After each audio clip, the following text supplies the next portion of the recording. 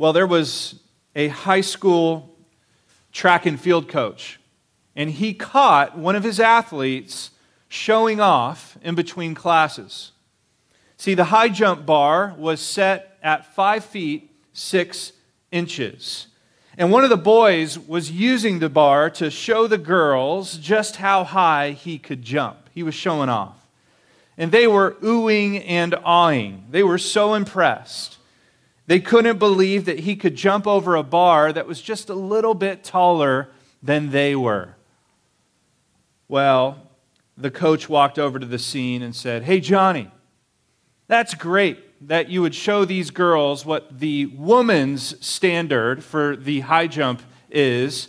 But, I think you should change it. You should move the bar up to 7 feet 6 inches and show them where the men compete. Another 2 feet higher."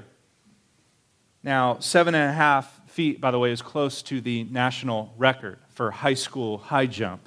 So Johnny and the coach both knew there was no way he could jump over that bar. He would fall short.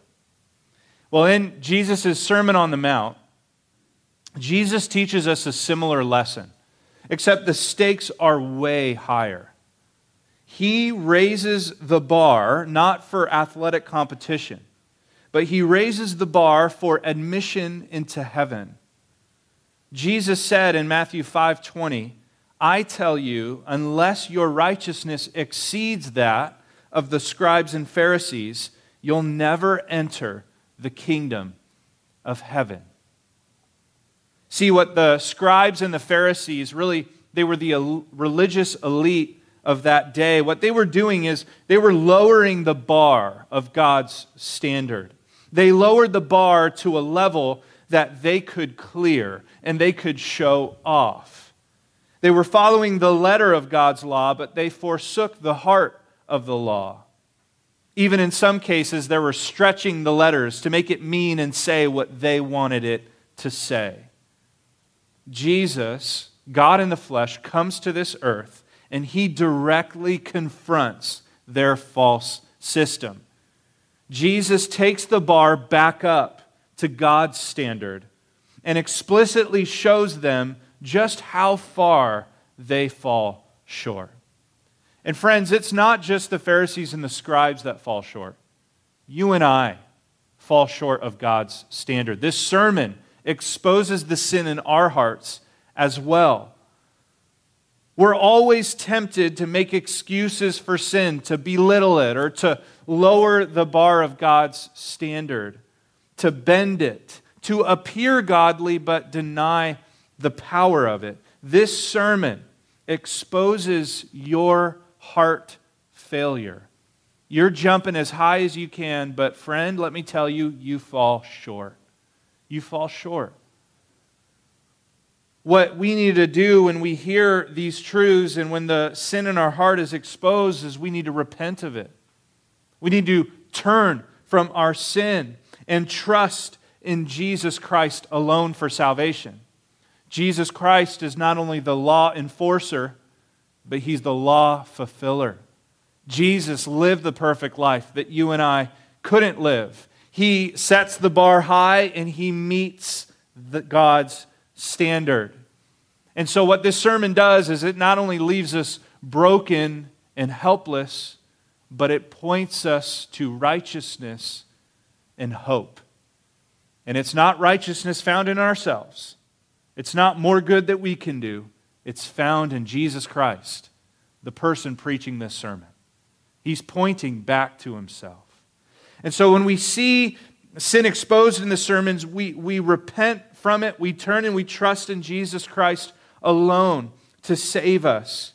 And then we follow in Jesus' footsteps. We follow the law that he provides for us from a transformed heart and with joy and with gratitude, because we serve a new King, the King of Kings, Jesus Christ. And these are characteristics of his kingdom citizens. So, you may think that you're innocent. You say, "Morgan, I'm innocent." Well, at least by the letter of the law. I've not commit adultery. Jesus says, no, you're guilty of lust from the heart, you're guilty of the same thing. You may think you're innocent by the letter of the law, I have not commit murder, but Jesus declares you guilty for your anger. You may think, well, I'm clear for divorce, at least by the letter of the law, and Jesus declared these people guilty for producing more adultery in their divorce. And now in verses 33 to 37, you may think to yourself that you're clear, you're innocent of swearing falsely. Maybe because you just don't know what swearing falsely means. But we'll explain that. You may think, no, I'm innocent, and Jesus exposes the falsehood in our hearts, and that comes out of our mouths this morning. So why don't you look down at the text again. Let me read the first verse. Point number 1 in your outline, I hope that you grabbed one this morning, is the law for oaths. The law for oaths. Look at verse 33. Jesus says, again, you've heard that it was said to those of old, you shall not swear falsely, but shall perform to the Lord what you have sworn. Now remember Jesus' pattern in this part of the Sermon on the Mount. He says, you have heard that it was said, but I say. What is Jesus doing? Well, he's quoting Old Testament, Old Covenant law. And in so doing, he's pointing out the misinterpretation of the Pharisees. They are misinterpreting God's commands from the Old Testament. And in this case, he quotes a section of the law that deals with swearing falsely, or oaths. So what does it mean to swear falsely? Well, to swear falsely is failing to do what was promised by oath. Failing to do what was promised by oath. In short, it's failing to keep your word. Failing to keep your word. Are you guilty of failing to keep your word? Now, what are oaths? What's the significance of attaching that to an oath? Well, to take an oath is to attach your word to a higher entity, an entity outside of yourself, to greater validate your statement. For example, to say, I'll do it, is one thing. But when someone says, I swear on my mother's grave that I'll do it, well, that raises the stakes. Takes your statement to a higher level. You're trying to further validate your promise. Or when someone says something like, I swear to God. Or with a hand on their Bible, they swear to tell the truth, the whole truth, and nothing but the truth, so help me God. They're binding their word to God and His word. And the expectation then that follows is that they'll tell the truth, or that they will not lie, or that the promise they're making will be brought to fruition. They shouldn't lie. They shouldn't perjure themselves, which is a courtroom term, because they're invoking the very presence of holy God and His holy word as a testimony, a witness to their claims. Unfortunately, you and I both know that today, and even back in the first century, oaths are taken lightly. Promises are easily broken. Perjury, lies, falsehood abounds in society today. I mean, it isn't being exposed for its folly as we see two celebrities in the courtroom right now battling it out and lying to one another. Ridiculous. What does God say about oaths and promises in the Old Testament? What does God say about it? What does He say about binding your word to Him or to something else? Jesus, in this verse, quotes a couple of passages. The first is Leviticus 19, verse 12. This section of the law. Leviticus 19:12. I have it on the screen. Look at what it says. You shall not swear by my name falsely, and so profane the name of your God. I am the Lord. I am Yahweh. God didn't necessarily forbid swearing by his name. He didn't necessarily endorse you to swear by his name. What does he explicitly forbid in this passage? He says, you shall not swear by my name falsely. Don't attach a falsehood, a lie, or a promise that you cannot keep to my name. In other words, be very careful that the words that you attach to me are truthful and that you keep your promises. Don't drag my name through the mud of your lies and your broken word. Don't do it. There are other Old Testament texts that really emphasize this truth. Numbers 30, verse 2 says, if a man vows a vow to the Lord or swears an oath to bind himself by a pledge, he shall not break his word. He shall do according to all that proceeds out of his mouth. Deuteronomy 23, verse 21, if you make a vow to the Lord your God, you shall not delay in fulfilling it. For the Lord your God will surely require it of you, and you will be guilty of sin. Finally, Ecclesiastes 5:4, Solomon's wisdom. Look at what he says. When you vow a vow to God, do not delay in paying it, for he has no pleasure in fools. Pay what you vow. And it is explicitly clear in the Old Testament law that breaking your word before God or telling a lie and attaching it to God, whether it's an intentional lie or if it's just unintentional lack of follow-through, we'll say, you've sinned.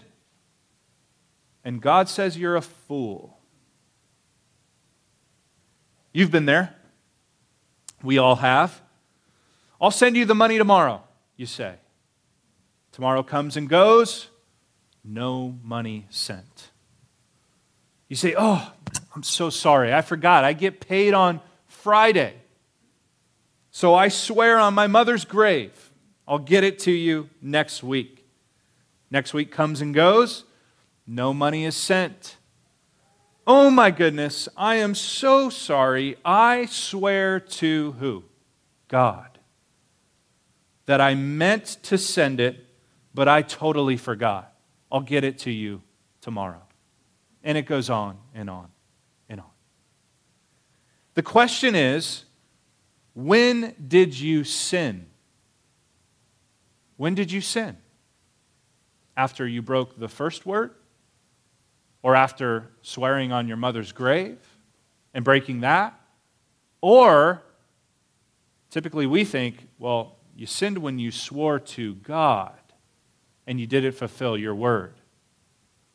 We think about swearing falsely and we immediately attach it to swearing falsely to God's name. And as long as I didn't invoke the presence of God, then it's less severe or it's okay to promise by other things and not fulfill the promise. We're tempted to think that way. And this is exactly how the Pharisees thought. The Pharisees thought, well, it's very clear in the law. Swearing falsely by God's name is a sin. So let's avoid his name entirely. Let's leave God out of this and let's just swear by heaven. Let's swear by the earth. Let's swear by the temple, Jerusalem, the altar. Or let's swear even by the money on the altar. Let's swear by our own heads, and we can be clear of guilt. If we don't meet those promises, it's less severe, it's not as bad, and we're still innocent. We could still be okay. There was an entire section of the Mishnah, which is this rabbinic writing, this law that the rabbis produced, extra biblical. This entire section devoted to different tiers of oaths that you can make. Well, if you swear by heaven, that's a little bit more severe than if you swear by the temple. Or if you swear by the temple or Jerusalem, that's more important and severe than swearing by, let's say, the money on the altar. They had developed their own extra law to essentially lower the bar and be able to say, look at us. We're keeping God's law to the letter. Of course, that is far from what God is getting at in the Old Testament. Don't we see that? The heart of God's law points to you and I and says this: keep your word. Keep your word. Don't break your word. And that's what Jesus exposes directly in verses 34 to 36. Point number 2, do not attach falsehood to God's property. Don't attach falsehood to God's property. Look at verse 34.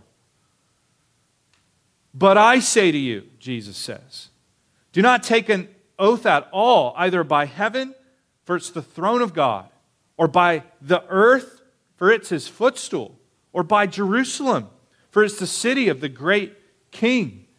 And do not take an oath by your head, for you cannot make one hair white or black. Let me first say that I, along with other commentators, I don't believe Jesus is universally forbidding oaths here. I think in certain circumstances, serious ones particularly, like in a court of law, in a marriage ceremony when vows are made, or doctors with the Hippocratic Oath, I think they're appropriate and helpful to bring some sobriety and some seriousness to the commitments that you're about to make. Even God makes oaths in the Scripture. He binds himself, but he doesn't bind himself to earthly things because in Hebrews it says there's nothing greater than God. So he binds his oaths to himself. Jesus commands the people of Israel in the Old Testament to fulfill their oaths that they had made. So I don't think Jesus is universally forbidding all oaths here. I think he is more specifically forbidding casual oaths. Oaths that are taken less seriously and bound to what they think are less important things. And Jesus directly confronts that. Don't take an oath by heaven, or by the earth, or by Jerusalem, or by your own head. Jesus lists 4 dominions here. Did you see that? 4 dominions that God owns, not us. It's God's property. Heaven, earth, Jerusalem, and even your own head. It's all God's. These were just a few of the examples that oaths that people would take in this time. You know, the Pharisees and scribes would swear by heaven, again, Jerusalem, the temple, even the money on the altar. Jesus confronts that in Matthew 23. Jesus shows in this section that although you're not swearing by God himself, you're swearing by something he owns. And so, you still profane his name because you're attaching your falsehood to his stuff. Let's look at heaven and earth. They are the Lord's. Isaiah 66:1 makes this clear. Another quotation in Acts 7:49. Thus says the Lord, heaven is my throne, and the earth is my footstool. This is God's office. His office space, his office property, his throne room, and his footstool. These are not man's creation. You and I have no sovereign power over heaven. We have no sovereign power over the earth. Only power that God bestows and grants to us. We know in Genesis 1:1, God created the heavens and the earth. You know, in my ceramics class, there was a sign at the top of the door that said this: if you make it, you own it. If you make it, you own it. And the ceramics teacher had that up there so that we would take ownership and responsibility of our stuff, so that we would not mess around and make ridiculous things, and so that also you will take your art home with you and not leave it as a collection for the ceramics teacher. And so the teacher said, if you make it, you own it. Well, that principle is true with creation. God makes it, he owns it. It's his property. Heaven is his throne room, and the earth is his footstool. What about Jerusalem? Verse 35, Jesus says, nope, that's the city of the great king. This is an allusion of Psalm 48. Look at what this psalm says. Great is the Lord, greatly to be praised in the city of our God. His holy mountain, beautiful in elevation, is the joy of all the earth. Mount Zion, a reference to Jerusalem. In the far north, the city of the great king. Who's the king of Jerusalem at the time when Jesus preaches this sermon? Who's the king? Well, the Pharisees and scribes might have said, Caesar is king. They might have said, Pilate, he's the governor of this region. They might have said, we're king. The Sanhedrin is king. The ruling council of Jerusalem is king. Wrong, wrong, wrong. The king stands in front of you. The king, as we have seen and studied, is the one preaching this sermon. Jesus the Christ, he's the rightful king. And Jerusalem is his city. It belongs to him. He is going to restore its fortune. He is going to one day come back and sit on the Davidic throne to rule from and over Jerusalem, Jeremiah 33. So don't defame his Jerusalem. It's not yours. It's his. Don't defame his temple or even his altar. None of it is yours. Finally, what about my body?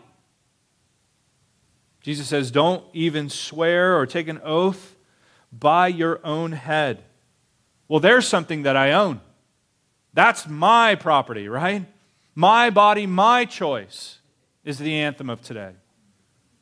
So I can swear by my own head because it's mine. Jesus' next illustration points to the folly of that statement. It proves that statement wrong. Look at what Jesus says. Do not take an oath by your own head, verse 36, for you can't make one hair white or black. I have gray hair. I'm not that old. I got my first gray hair when I was 18 years old. And then more have sprouted since. I had no control over that. Somebody think you had a really stressful high school, year or something. No. I had a great time in high school. I was fine. But I got white hair. No control. Who makes the hair on your head white or black? Who takes the sight away from the blind man? Who makes a man deaf or mute? Who numbers your days? Who determines the place or the hour of your birth? Who determines the place or the hour of your death? Who's sovereign over the sickness that ails us, the pain that cripples us, and the disease that kills us? Is it you? No. See, even your body is his property. Especially for you, believer, your body is called the temple, his temple, where the Spirit dwells. Do not defile his temple. His body, his choice. What's the moral of the story here? What's Jesus getting at? I want you to imagine that men break into your home. They rush in with buckets of mud and filth. They quickly assure you, oh, we're not going to touch you. You'll be okay. We're just going to smear this mud on your wife or your husband. We're going to smear this mud on your children. We are going to take this mud and filth and smear it on everything in your home. Would you stand by and let them do it? No. You might come just short of killing them for defaming your family, for defaming your property. It's not theirs. They have no right to do that. It is directly offensive to you, even though they do not touch you. Don't you see what Jesus is getting at here? Whether you break your word intentionally or unintentionally, whether you bind it to God or to His property, if you fail, it's sin, and it directly offends Him. You have dragged His name, His people, and His stuff through the mud of your failure. If you've spoken falsely, and we all have, we've all told a lie, haven't we? Even if we haven't attached it to the name of God or even to heaven or even to our mother's grave, if you've told a lie, if you've broken your word, you've spoken falsely, and you're guilty before God. You know, we're always tempted to think, really? It's not that big of a deal, is it? Just a little lie? A white lie? A little falsehood? Or you know what? It wasn't that important of a commitment. I didn't need to be there, so I said I'd be there, but it's okay. God gave you that mouth, and He gave it to you to speak the truth. Be faithful to your word. Instead, you and I fail by speaking lies and breaking promises. Do you think it's any better to attach those words to His things? We need to repent. We need to confess the sins of our mouths. We've failed. We've spoken falsehood. We've spoken lies. We failed to keep our promises. We need to repent, confess our sin, and turn to Jesus Christ, who came and spoke the truth with love. Truth and grace flowed from the mouth of Jesus Christ. Only Jesus can wash us clean. Only Jesus can give us the righteousness and the transformed heart to even start washing our mouths out and speaking truthfully.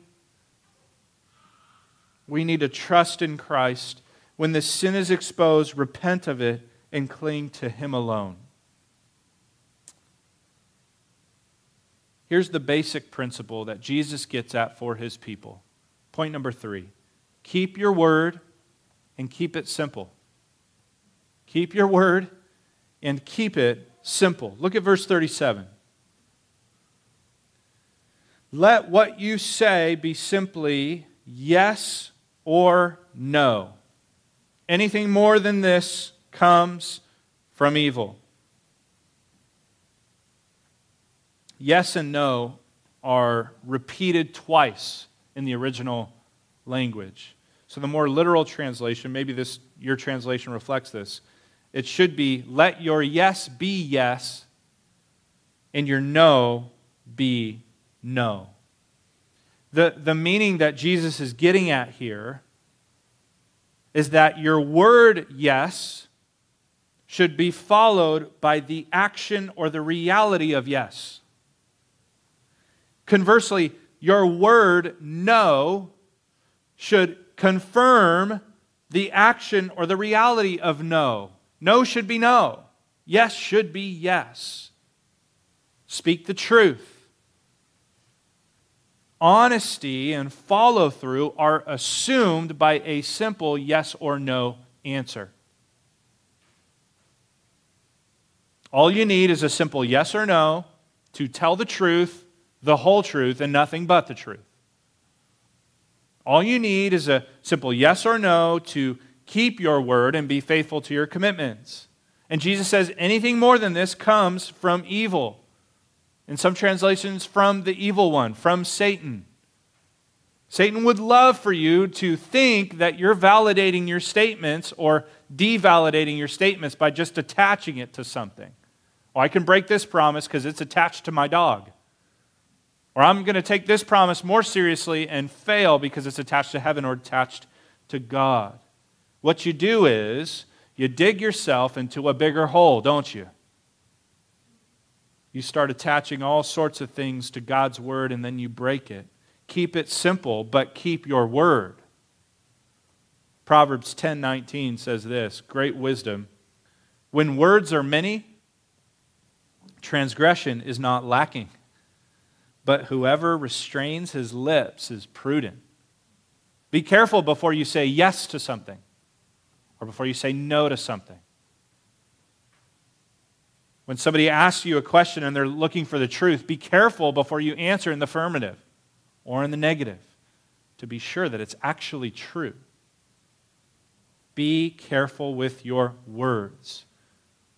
The oaths are really unnecessary for the Christ follower because our sincere heart produces sincere words that follow with sincere actions. That's how it ought to be. This includes questions you answer in a court of law, or in a meeting at work, or in a conversation with your spouse. This includes every commitment you make at work or in society or even in the church. Yes, following yes, no, following no. Be faithful to your word. Keep your word and keep it simple. John MacArthur, he makes this interesting statement when he preached this passage. He says this: if everyone in society walked and spoke truthfully for just one day, he said, our society would implode because it has been built on lies and falsehood. He said the whole system, the lies and faults would be exposed and the system would crumble. It would be good, but not for those who are walking in darkness and those who have built their platforms on evil and lies. I want to make it more personal for you. I want you to really reflect and evaluate how much of your life is built on a lie or on lies. How often do you lie, and where does that take you in your life? Would your world fall apart if you were forced to walk and speak the truth for just a day? Would the exposed truth tear apart your family, your marriage, your relationships? Would you lose your job if you told the truth? Would you be penalized by the IRS?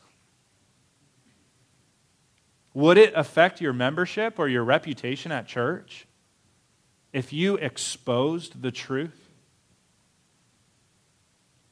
Be careful to only speak the truth.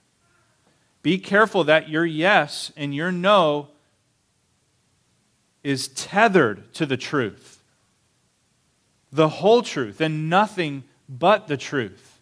That your words don't promote or say anything outside of the truth, because you'll be accountable for those words that are spoken in falsehood. There's another disease of the tongue that this passage exposes, and I see it prevalent in the church today. I wonder if you're infected by this disease. It's called, in summary, it's called unfaithfulness.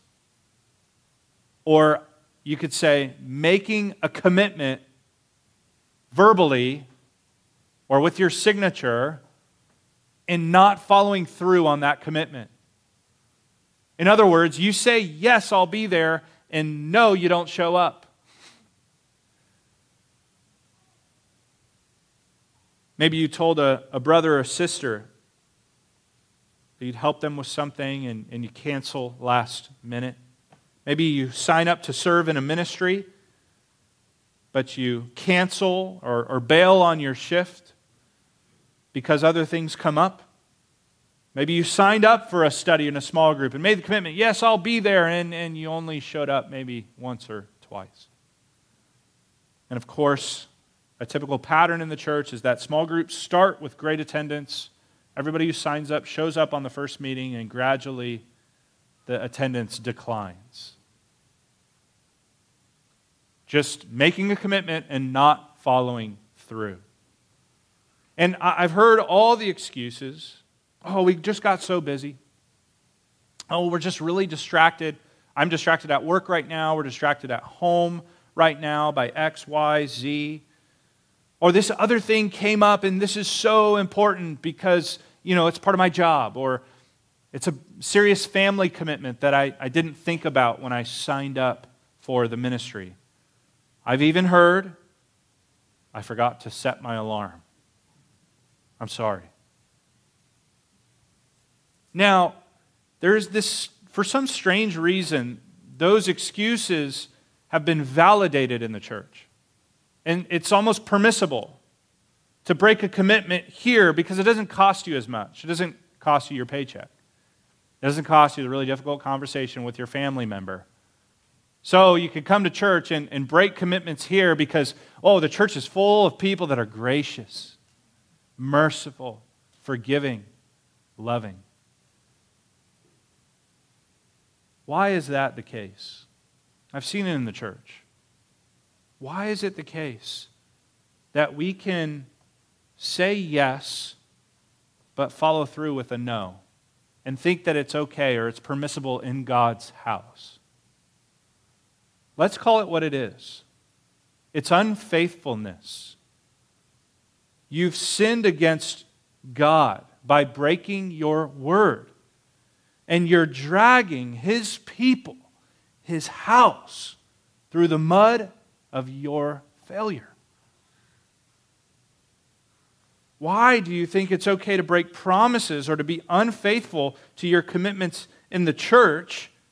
Why do work and family commitments take precedence or often are more serious?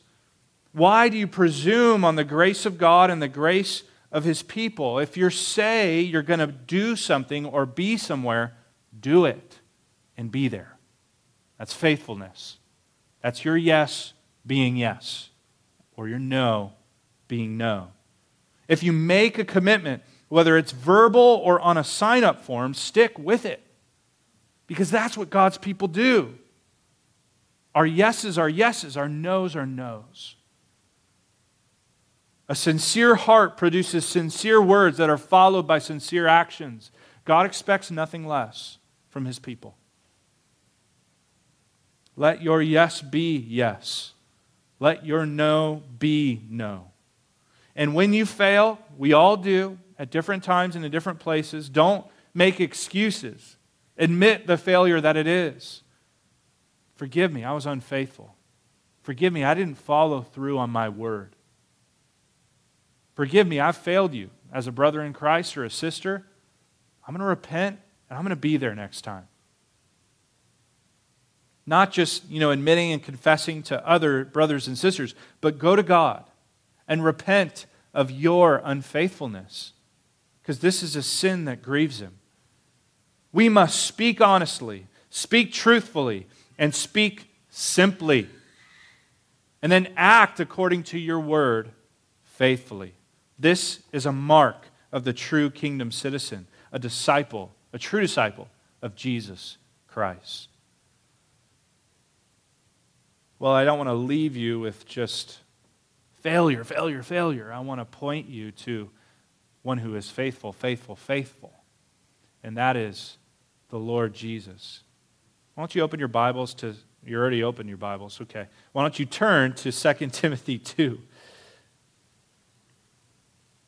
2 Timothy 2, there's a little statement in this passage that is so precious and worth more weight than gold. 2 Timothy 2,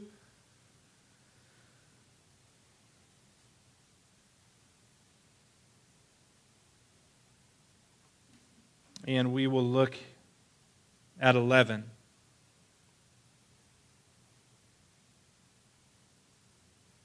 Through 15. Start in verse 10, even better. 2 Timothy 2:10 says this, Paul to Timothy says, "Therefore, I endure everything for the sake of the elect." Who are the elect? God's people, the church. "That they also may obtain the salvation that is in Jesus Christ with eternal glory." Yes, they've been saved by grace. They've been renewed, regenerated, born again, transformed by the grace of God and the gospel. But they look forward to a more complete salvation when they will be received into glory and they will be made perfect and they will be truly resurrected to be with Christ for eternity. That's what Paul is pointing forward to here. He says in verse 11, the saying is trustworthy. For if we've died with him, we will also live with him. If we endure, we'll also reign with him. If we deny him, he'll also deny us. If we are faithless, he remains faithful. For he cannot deny himself. Remind them of these things. Charge them before God not to quarrel about words, which does no good but only ruins the hearers. Do your best to present yourself to God as one approved, a worker who has no need to be ashamed. And he goes on to exhort Timothy in his teaching role, rightly handling the word of truth. But did you see a little phrase in there that relates to what we've been talking about today? What is it? If we are faithless, he remains faithful. Every person here, if they're honest with themselves, would admit we're guilty. We've sinned before God. We've broken our word. We've told a lie. We've broken promises. And you have to recognize that unlike the track athlete who can work every day to raise the bar, to jump higher and higher, and eventually meet the standard or the qualification height, we cannot do that with our salvation. We can't work harder and do better and be pleasing to God or to earn our way to heaven. We must be perfect as our Heavenly Father is perfect. Matthew 5:48. So this whole sermon exposes our failure, but it doesn't leave us hopeless. God points us to Jesus Christ, the righteous fulfiller. If we believe in Jesus, trust in him for salvation, repent of our sin, and trust in his righteousness, then we can be saved, forgiven, washed, cleansed, and made new. He is faithful even through our faithlessness. When we broke the law, Jesus fulfilled it. And so salvation can be found in no one else, for there's no other name under heaven given among men by which we must be saved. Jesus Christ cleared the perfect bar of God's standard. And so if you're here today and you recognize I'm a sinner, I don't have a Savior, here's the only one, Jesus Christ. Trust in him to forgive your sins, to cleanse you, to wash you, to make you new. And Christian, follow him with your life. May your transformed heart produce sincere words that you follow through on. Don't act like the world that says they're going to do something and doesn't follow through. Don't act like the world that is built upon lies and falsehood.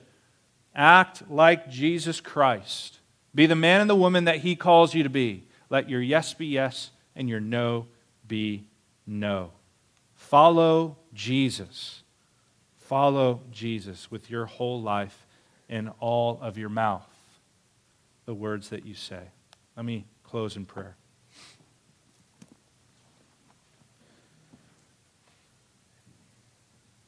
Oh, Father, help us. Help us be with our mouths as we speak every day. There are so many words, unchecked words, that just come out.